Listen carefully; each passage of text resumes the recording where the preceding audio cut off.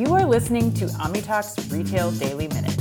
Here are your day's top headlines. Headline 1 comes to us from Amazon News. Amazon and Hyundai Motor Company have joined forces in a strategic partnership aimed at enhancing the automotive customer experience and driving digital transformation within the industry. Key aspects of this collaboration include the ability for auto dealers to sell vehicles through Amazon's U.S. store, with Hyundai being the inaugural brand available for online purchase starting in 2024. Additionally, Hyundai has selected Amazon Web Services as its preferred cloud provider, enabling the automaker to migrate its on-premises applications to Amazon Web Services and optimize various facets of its operations. Furthermore, Hyundai's next-generation vehicles, starting from 2025, will incorporate Alexa built-in, offering drivers an interactive and hands-free experience within their vehicles. This partnership marks a significant stride in modernizing the automotive retail landscape, leveraging cloud technology and integrating voice-assisted AI into vehicles to provide customers with convenient buying experiences and support dealers with efficient selling platforms.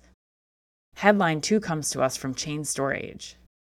Albertsons Companies, Inc. is expanding its successful implementation of a predictive ordering platform, initially used for fresh inventory management, to its meat and seafood departments. In January 2023, the grocery conglomerate deployed AI-enabled technology from Fresh Technologies to enhance produce department operations, resulting in fresher products, higher in-stock rates, and reduced food waste. Following a successful 2-month pilot in meat and seafood, Albertsons plans to implement the Afresh platform in more than 2,200 stores across all its banners, aligning with its commitment to reducing food waste by 50% by 2030 and contributing to broader sustainability goals, including science-based carbon reduction.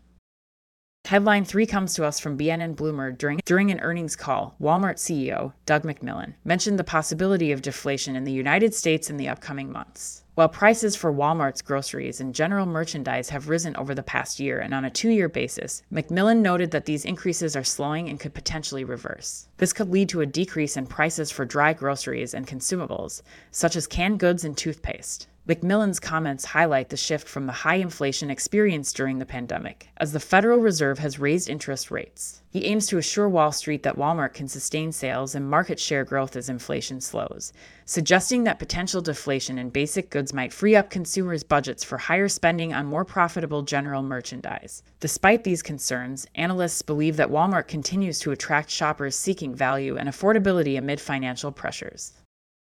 Headline 4 comes to us from the Wall Street Journal. Walgreens Boots Alliance is shifting its strategy by relying on its 8,700 brick-and-mortar stores to expedite the delivery of online consumer orders and boost sales. The pharmacy giant recently closed a dedicated e-commerce order fulfillment warehouse, signaling its commitment to using stores as both retail outlets and home delivery hubs. Walgreens plans to have store employees pick and pack items for same-day delivery through third-party apps like DoorDash and Uber Eats. This approach aims to streamline online order handling by consolidating the management of goods, eliminating the need for separate distribution networks. Walgreens joins other retailers, such as Target, Walmart, and CVS Health, in leveraging their physical stores to accelerate shipments and optimize inventory.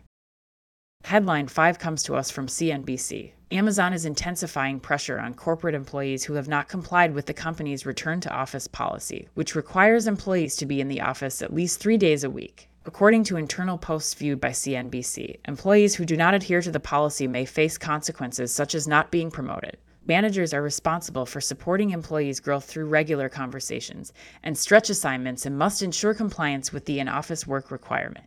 Amazon's move has generated tension with some of its corporate workforce, with protests and petitions against the return-to-office mandate. The company has been adapting its stance on remote work since the start of the pandemic, initially leaning toward an office-centric culture and later implementing the return-to-office mandate to foster in-person collaboration. That wraps us up. This has been your Retail Daily Minute, brought to you by OmniTalk. Be careful out there.